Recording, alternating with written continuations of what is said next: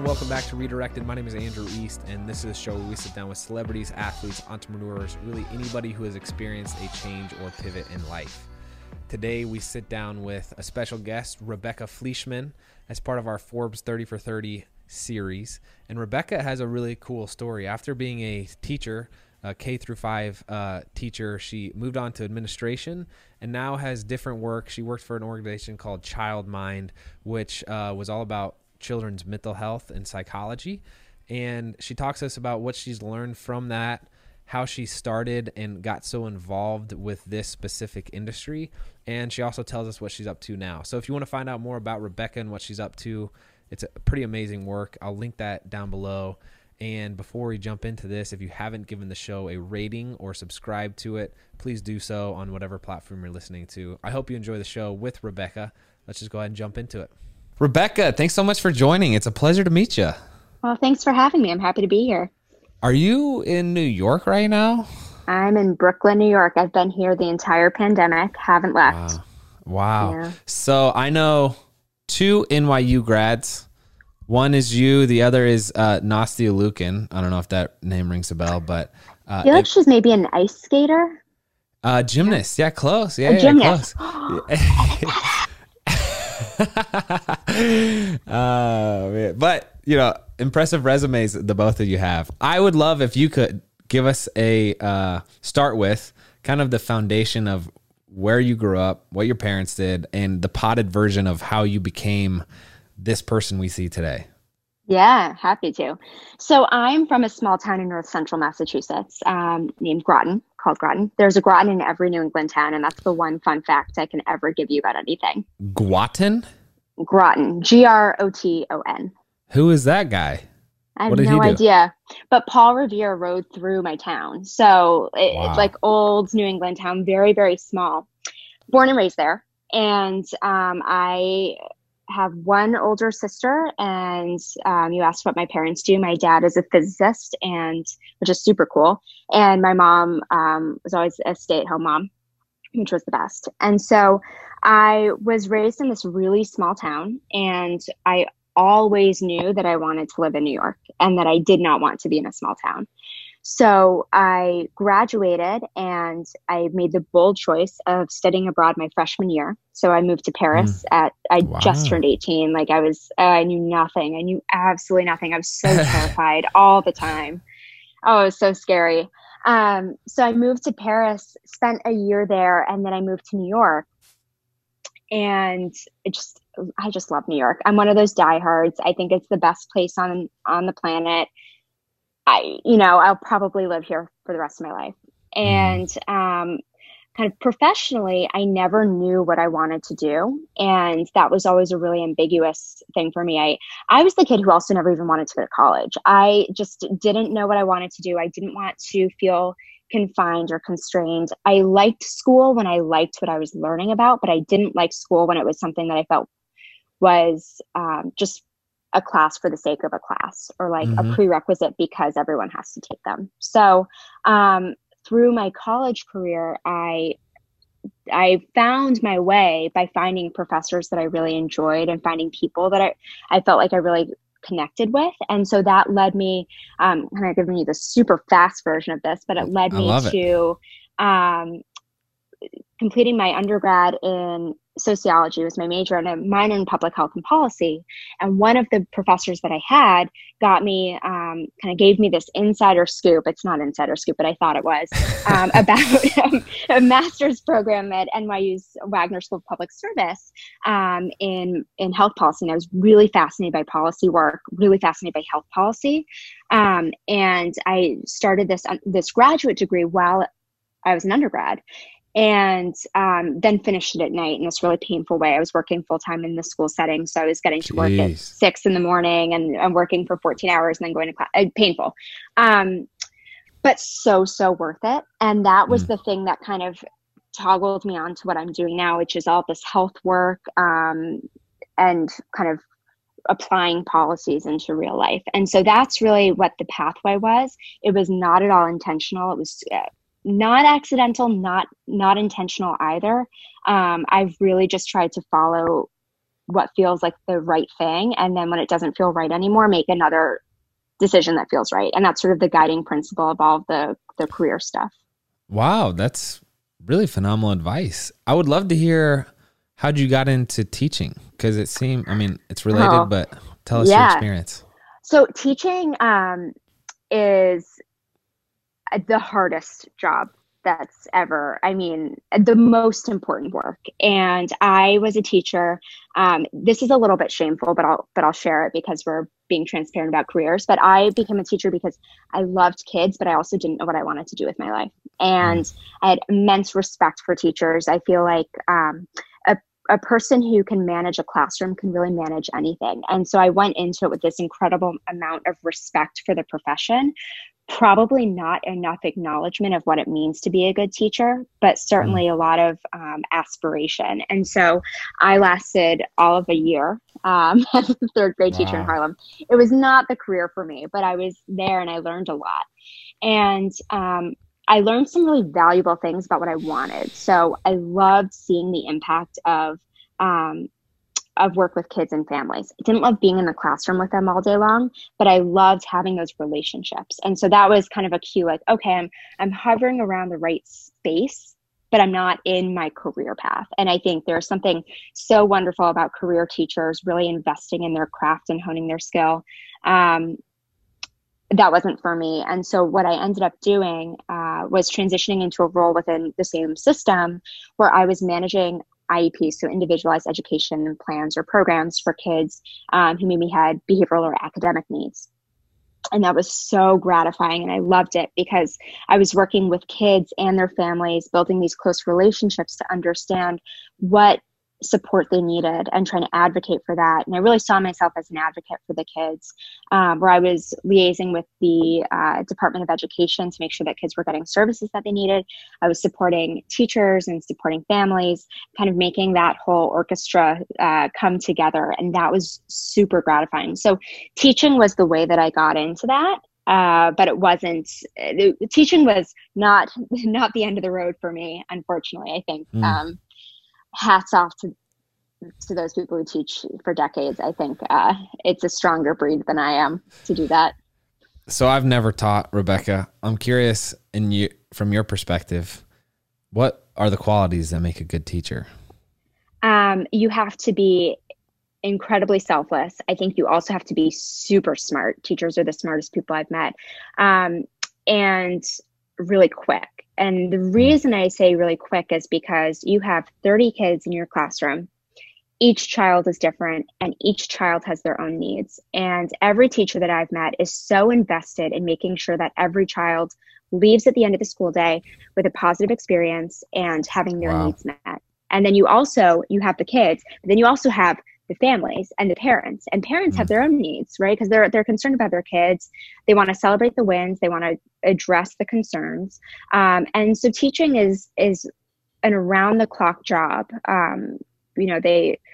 Teachers make themselves available. There are also demands from administration. They have to be compliant with so many things, whether it's a school specific rule or it's some regulatory something that they have to do. And so I think when you think about kind of the weight of what a good teacher is able to do and the role that they have, and then all of the things that they have to be responsible for. And then they start their day so early and they have to do that all before I've even had a cup of coffee. It's like, I just think, hats off to teachers. I say it all the time. I say it to anyone I can talk to. I think that is the most impactful work that can be done. We don't pay them enough. I could get on a soapbox about it. I'll spare you, but I think they're just amazing. No, it's so interesting. I mean, it's not a new concept that teachers are underappreciated and undervalued. And it's like, at some point, I feel like we just got to figure the problem out, like these people from a parent's perspective, are you like being around one kid? We have one child. She's cute as a button. She's really cute. She's a lot of fun, but that's hard enough work. I can't imagine spending hours in a classroom with 30 kids and how emotionally taxing that is. It's just like, Anyway, again, soapbox. Yeah. But how many years did you spend in the more administrative role you mentioned after you were teaching? Gosh, I think I was there for 2 years. I was there for 2 years. I moved to a school that I was at for those 2 years. And that was amazing. It was so stressful, but it was amazing. And that role had me kind of interacting with all of these folks, making process improvement in a school to really make sure that we were supporting our kids. There were some issues that we needed to work on. We needed to make sure that we had better identification processes. So a child should not sit in a school for a full year and then at the end of the year be like, oh, maybe we could provide them with some extra support, right? You want to catch things early and you want to make sure that you're being really communicative with families about all that. So I was there for 2 years and then it was time to move on, new environment. So you mentioned that a big priority of yours was to be an advocate for the kids, and your current work with the Child Mind Institute obviously has a lot to do with that. I would love for you to talk about that, but then also, what are your origins of wanting to be in this line of work? Yeah. Why are you so passionate about that? So I'll start there. I don't know why. I've always loved kids. I've always loved working with kids. Most of my summer jobs growing up, everything from a camp counselor to doing some babysitting work, I've just always loved kids. When I was in college, I worked with America Reads, and that was great. I worked in a kindergarten classroom, and I loved it. And I also had a work study job that was giving tours of NYU to students who come from schools with low college matriculation rates. And so that was also really interesting work. And I think all the signs were just pointing me in the direction of go work with kids.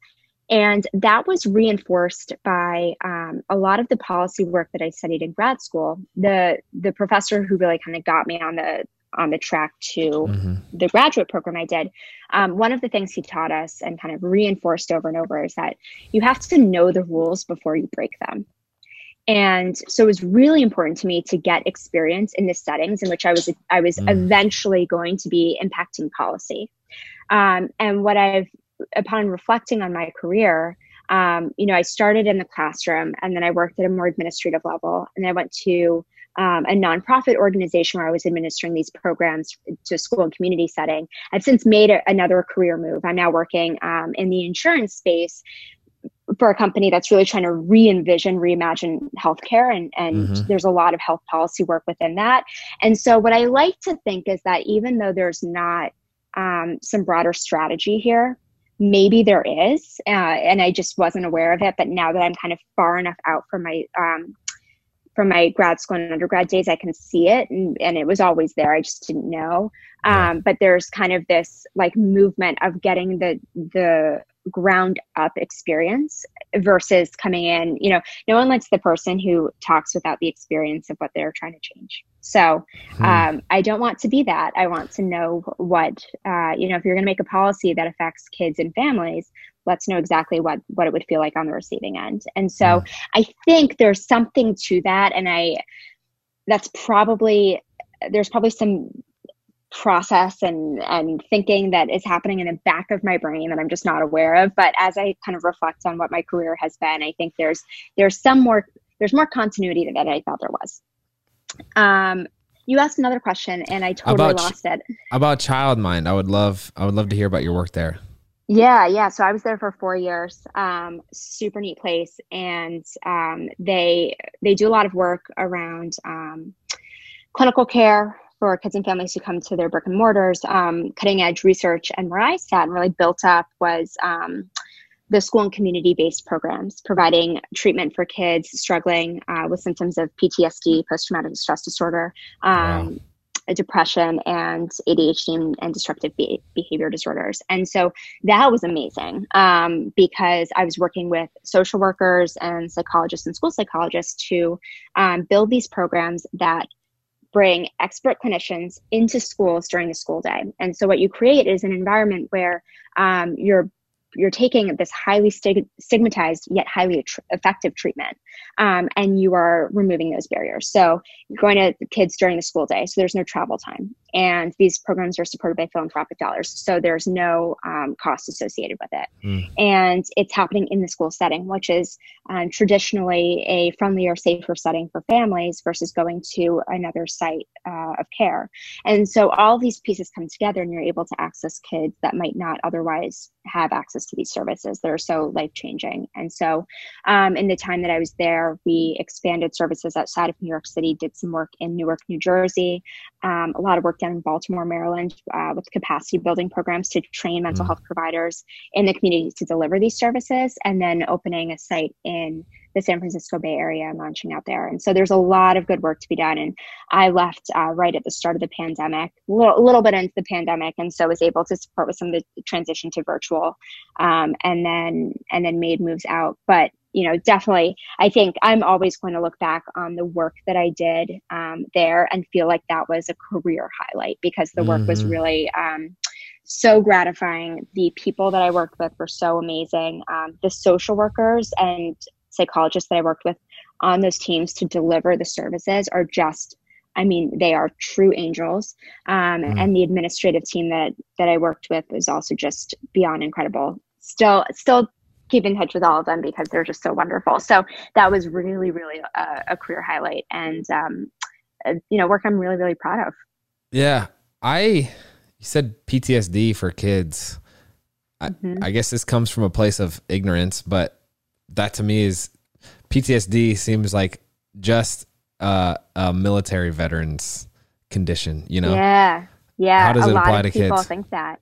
Yeah. So, PTSD is, I'm going to give you kind of the Cliffs Notes, and then I think always good to talk to a clinician for all of the cool details. There's a lot that goes into PTSD, but it's a disorder of recovery, and it's subjective. So two people can experience the same event, and one may recover and not experience any impairment to functioning, and another might develop symptoms of PTSD.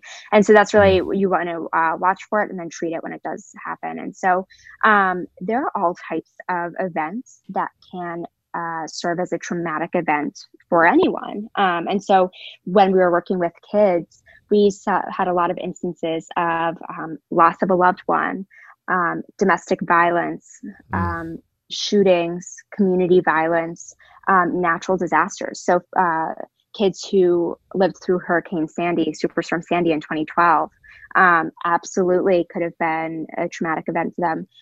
Shelter stays, housing instability, kind of when you think about the core areas of need that anyone has, if there's instability to those, that can serve as a traumatic event. So we worked with in a group setting to treat kids. And what's super cool about that is you can have various traumatic events be treated in a setting together. And so we were able to really reach a lot of kids all at once. So the way you make decisions seems very intuitive, but also sounds like you put a decent amount of thought into it, yeah. But it seems like your self-awareness is acute in the sense that, obviously as it's you reflecting, but you talking about your experience with kids and, oh my gosh, I love this experience, but I don't like being with the classroom every day. So to walk us through your decision to leave Childmind during a pandemic to a new industry away from the nonprofit sector. Yeah. How did you make that decision? Well, that was probably one of the bolder decisions that I've made. And, for what it's worth, for anyone who's considering a job change during a pandemic, kind of challenging. So when will I ever see the office that I go to? I don't know. Maybe in a year from now, who actually knows? So definitely challenging. All I can say about it is it felt like it was time for the next thing. I had built these programs that I felt really, really proud of. And I also had built this team that I felt so confident in to lead the charge that I kind of made myself obsolete in a good way. Wow. And I really, I think there are people who have kind of like delegation issues. And then there's me who's like, let me work myself out of this job because that means that things are running and I've done what I'm here to do. I also have identified in myself that I have a passion for new programs, kind of nascent stage growth, I think is where I feel like I can use my creativity and my project management skills the most. And so programs had reached scale or were at a place where they were approaching scale. And I know the pandemic kind of throws a wrench in some of that, and things are probably going to change in ways that I no longer know because I'm not there. But I think that in acknowledging that in myself, it felt like it was time for some new kind of adventure. And I don't love change, but I do like to always be really engaged in the work that I'm doing. And I, for better or for worse, I also love working. So it just felt like it was time to do something a little bit different. And I struggled with that decision for a while because I felt a lot of guilt about leaving the programs that I had been such a part of developing and growing. But I sat with that for a little while, and I'm also trying to be just kind of less of a people pleaser. And when I put all of that together, it decided that it was time to make a change. And so now the insurance industry. Yeah. So what am I doing now? So I am leading the charge on the behavioral health program at a very cool late stage startup. I guess technically they're 8 years old. And working on in-housing behavioral health operations and working on the broader strategy for the organization. And what I'm enjoying about it is, for one thing, there's more reach and there's more impact. So it's impact in a different way. You don't get on the phone with a teacher or with a parent and hear about the impact of the program that you provided them, right? I think it's a different type of impact, but there's a more policy-oriented impact where can you develop a program that integrates behavioral and medical to provide members with best-in-class care that is patient-centered, that doesn't cost an arm and a leg and come with a ton of stigma, and that can make it less clunky or confusing. So that's what we're trying to do. And I am not going to pretend for 1 second like insurance is my dream end all be all. I think for some people it is, and that's great. But what I am doing is gathering all of these. I think there's so much value in being effective in different environments and understanding different environments. And so this is the piece where I think back to that grad school professor who says, know the rules before you break them. And I like to think that I'm kind of on this lifelong pursuit to understand these various domains and dynamics and be effective in them, right? I want to kind of go in and my goal every day when I go to work is to show up and be a value add. And that can be a small thing and that can be a big thing. But that's the goal every single day. And then at a certain point, I'm going to say, well, it's time for the next thing. And I'm going to go. And I don't know when that is. That could be in 10 years from now, right? Like I have no idea. But I do know that there's valuable learning to be done. And I'm certainly not done. I'm sure there's going to be another environment where I say, you know what, maybe I'll go corporate next. Yeah. And I'll wear a pencil skirt. I don't know. That sounds terrible. I'm like, my body's itching just thinking about that as I sit here in sweatpants. But like, I don't know what that is, but it sounds terrible. Yeah. Like pantyhose and a pair of pumps. No, sounds terrible. But I don't know. Maybe that will be the next thing. So it was, the other thing that's very cool about it is I'm the first person who's, dedicated to doing this for this company. And it's a nascent stage program. And so that is my thing. That's like, great. It's a new thing and you need someone to think about it 24/7, not 24/7, 8 hours a day and develop it and grow it. Great. I'm your girl for that. And so that's what I'm doing right now. This is a question, at least I think it's tough. How do you build a team that you don't need to be a part of anymore? I have realized being a part of a sports team is in a lot of ways pretty easy. I think it's mostly like building the culture of that team, but everybody has such definitive job roles and there's a tight schedule and like whatever. As a peer elected leader, there's really not an overwhelming amount of things for you to do. But outside of that, building a team for me has been harder. And even though I've read books and put thought into it, it's such a tough problem. So how did you do it? Yeah, it's a really good question. I think one thing that's critical about it is make team leadership the majority of your job. So I think there are a lot of people who are technically savvy in the role that they do. They get promoted to lead a team, and then they bring that, but the leadership qualities and the management qualities of people, that's something that needs to be bolstered. And so there has to be a shift there that your time needs to reflect your priorities. That's the calendar exercise we all know we need to do all the time, right? Like, are you spending the percentage of your week doing the things that you should be doing? And so I think investing in the team needs to be represented on your calendar. The other thing, and I think this is the hardest thing, but it's the most important, is one thing I always tried to do if someone on my team came to me with a question or they were looking for guidance, was to be non-reactive, right? Like, nothing is an emergency. So take that off the table.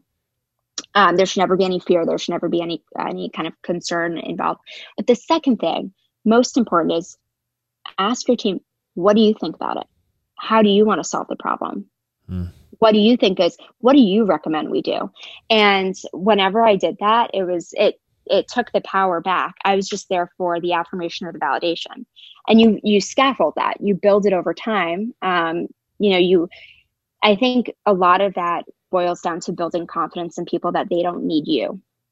And so when they don't need you and they can operate without you, then great. Then you're good to go. It takes time. You have to build it. But I think that's something that is hard to do.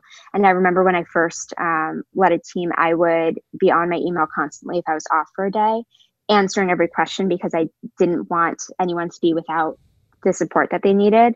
And that was learning that I was in fact a bottleneck, where if I left for a day, folks didn't have what they needed, which meant that I wasn't doing my job. So when I was able to take days off and no one needed me, then I was like, oh, I actually am obsolete now. This is fantastic. Yeah. My natural tendency as a team member or manager, I guess, is almost like too high of trust. Like, hey, you're a part of the team, you can do this.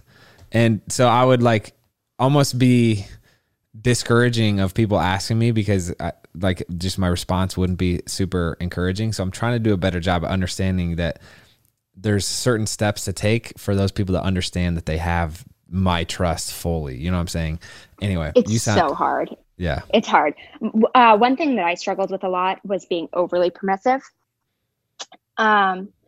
And I learned, I'm definitely not perfect at this, and it's a hard thing, but I never want to be mean. I'm a people pleaser, we established. I never want to be mean, and I never want to make people feel uncomfortable, and I never want to make people feel impositioned. And so that's what I'm always trying to work on. And so there have been moments where I am too permissive because I want to make people happy. And that ends up all of a sudden, you extrapolate that out and you have someone who's chronically late for work or missed a deadline, right? Like, and so there are things that are these tendencies that are really hard because that's how you are like socially, right? And so that kind of comes into the workplace, and you have to build in stop gaps and corrections. But oh my God, it's so hard. And then you care. If you're an empathetic person, you care a lot. It's hard. But I enjoy it. It's always a challenge. But hire the right people and then let them do their thing. I think that's the secret sauce. Yeah. Rebecca, what are your goals? Let's talk about specifically your career goals. Oh gosh, what are my career goals? It could even just be like, what effect do you want to leave a legacy? Yeah. For the first time, this is really ambiguous to me. So in every environment I've been in, I think I've kind of hinged some of my goals based on that environment. And then I've made a shift, and I'm like, oh, now I need new goals because I don't have a 5-year plan really. And so when I was in my last company, I was like, oh, maybe I'll become an executive director of a nonprofit that I feel really passionately about. And that's still in the back of my mind, something that I would really, really love doing. now that I'm in insurance, do I want to run an insurance company? No. So I think I need a new goal.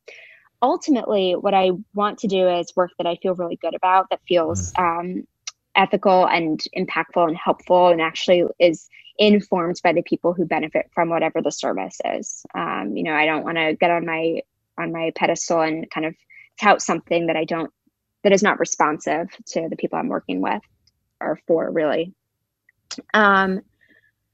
Otherwise, no, I think I really love leading a team. I think I would be super happy if I was always leading a team that I felt really good about. And that would make me so happy. In terms of other, like the harder metrics, what title I want, what salary I want to have, I don't know. I mean, salary, like give me more money. Yeah. But like, I don't know. You know what I mean? Like, I don't know. I think there are some people who wake up with a dollar amount and they're like, by this age, I'm going to do this. And I'm like, but will I be happy? And happiness counts for so much. And I think you can be happy at work. And so that's something I always strive for as well. So, I don't know. I'll get back to you. I'll shoot you an email. I'll let you know when I come up with goals. In a lot of ways, I think that's good. And not having a definitive endpoint, sometimes I feel like can actually grow your dream. That's my profound thought for the day, Rebecca, right there. I like it. I like that I'm receiving it. I'm curious, when you look over the course of your career trajectory and how you've gotten to where you are, what advice have people given you, or have you learned that, let's say, 3 pieces of advice that you could share with us? Yeah. Okay. I've had some really strong female mentors over the course of time, largely informal, but I think that all of this comes from them. So the first one is shine theory. So shine theory is basically just giving praise to the people who deserve it. And I think there's a lot of toxicity in work cultures where folks don't do this enough. And it's really powerful, particularly among women. And I can really only speak for being a woman. So that's often the perspective that I talk from as when I talk about being in the workplace. But there's something so powerful about publicly, say you're in a meeting with 12 people and there's a good idea shared, and shouting out from across the table, and that credit goes to this person because they came up with that, and that's a really wonderful idea. And creating that culture of shine, I think is it's not something that everyone does, and once you're attuned to it, you notice how much people don't do it and how willing people are to use that, Rebecca. Ideas. I love that. Right? Let me practice it right now.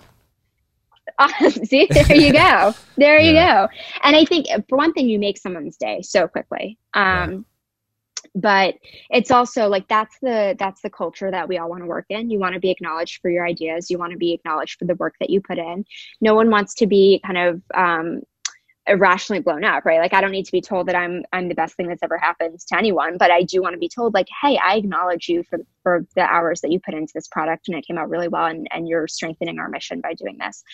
That's what I want to hear. So shine theory.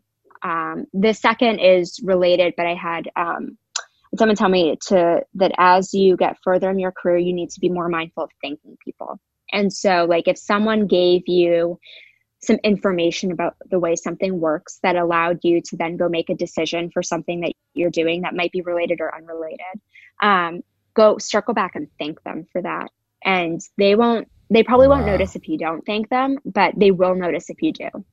And that brings to the third piece, which is invest in relationships. And I think all this is about relationship development and management. And if you have strong relationships with people, I mean, for one thing, if you're willing to do something for someone that is a little bit out of your way, the next time you need something, it's not even a question, right? You build that exchange back and forth. I also feel like that's a really good way to build respect. And then if you don't have bandwidth for something, you can say, hey, I know you need this, but I need another week. And there's no kerfuffle over anything, because you just, you have a really good track record and rapport. And so that's the big one that I always emphasize with people. And I think you can get through a lot of really sticky work situations when you have a foundation of a relationship to lean on. So shine theory, thanking everyone, relationships. I feel like I just like recapped the golden rule, but for adults. You're so wise, Rebecca. So wise. I love where you focus. All those three were about relationships, and it seems like that is your main focus, to your point earlier. Yep. And it's clearly working for you. So I learned a lot from you, and I appreciate you taking the time. I'm excited for what's next, and let us know if we can ever help you in any way. Oh, I mean, sure. I'll let you know. I'll be like, hey, I need to pull in a favor. Can you get the Olympic team on the phone or something? With things that I could actually help with. I would love to help, but yeah. Awesome. No, I appreciate your time, Rebecca, and it was an honor to meet you. Oh, it's great to meet you. Thanks for the really wonderful questions, and happy to chat all the time.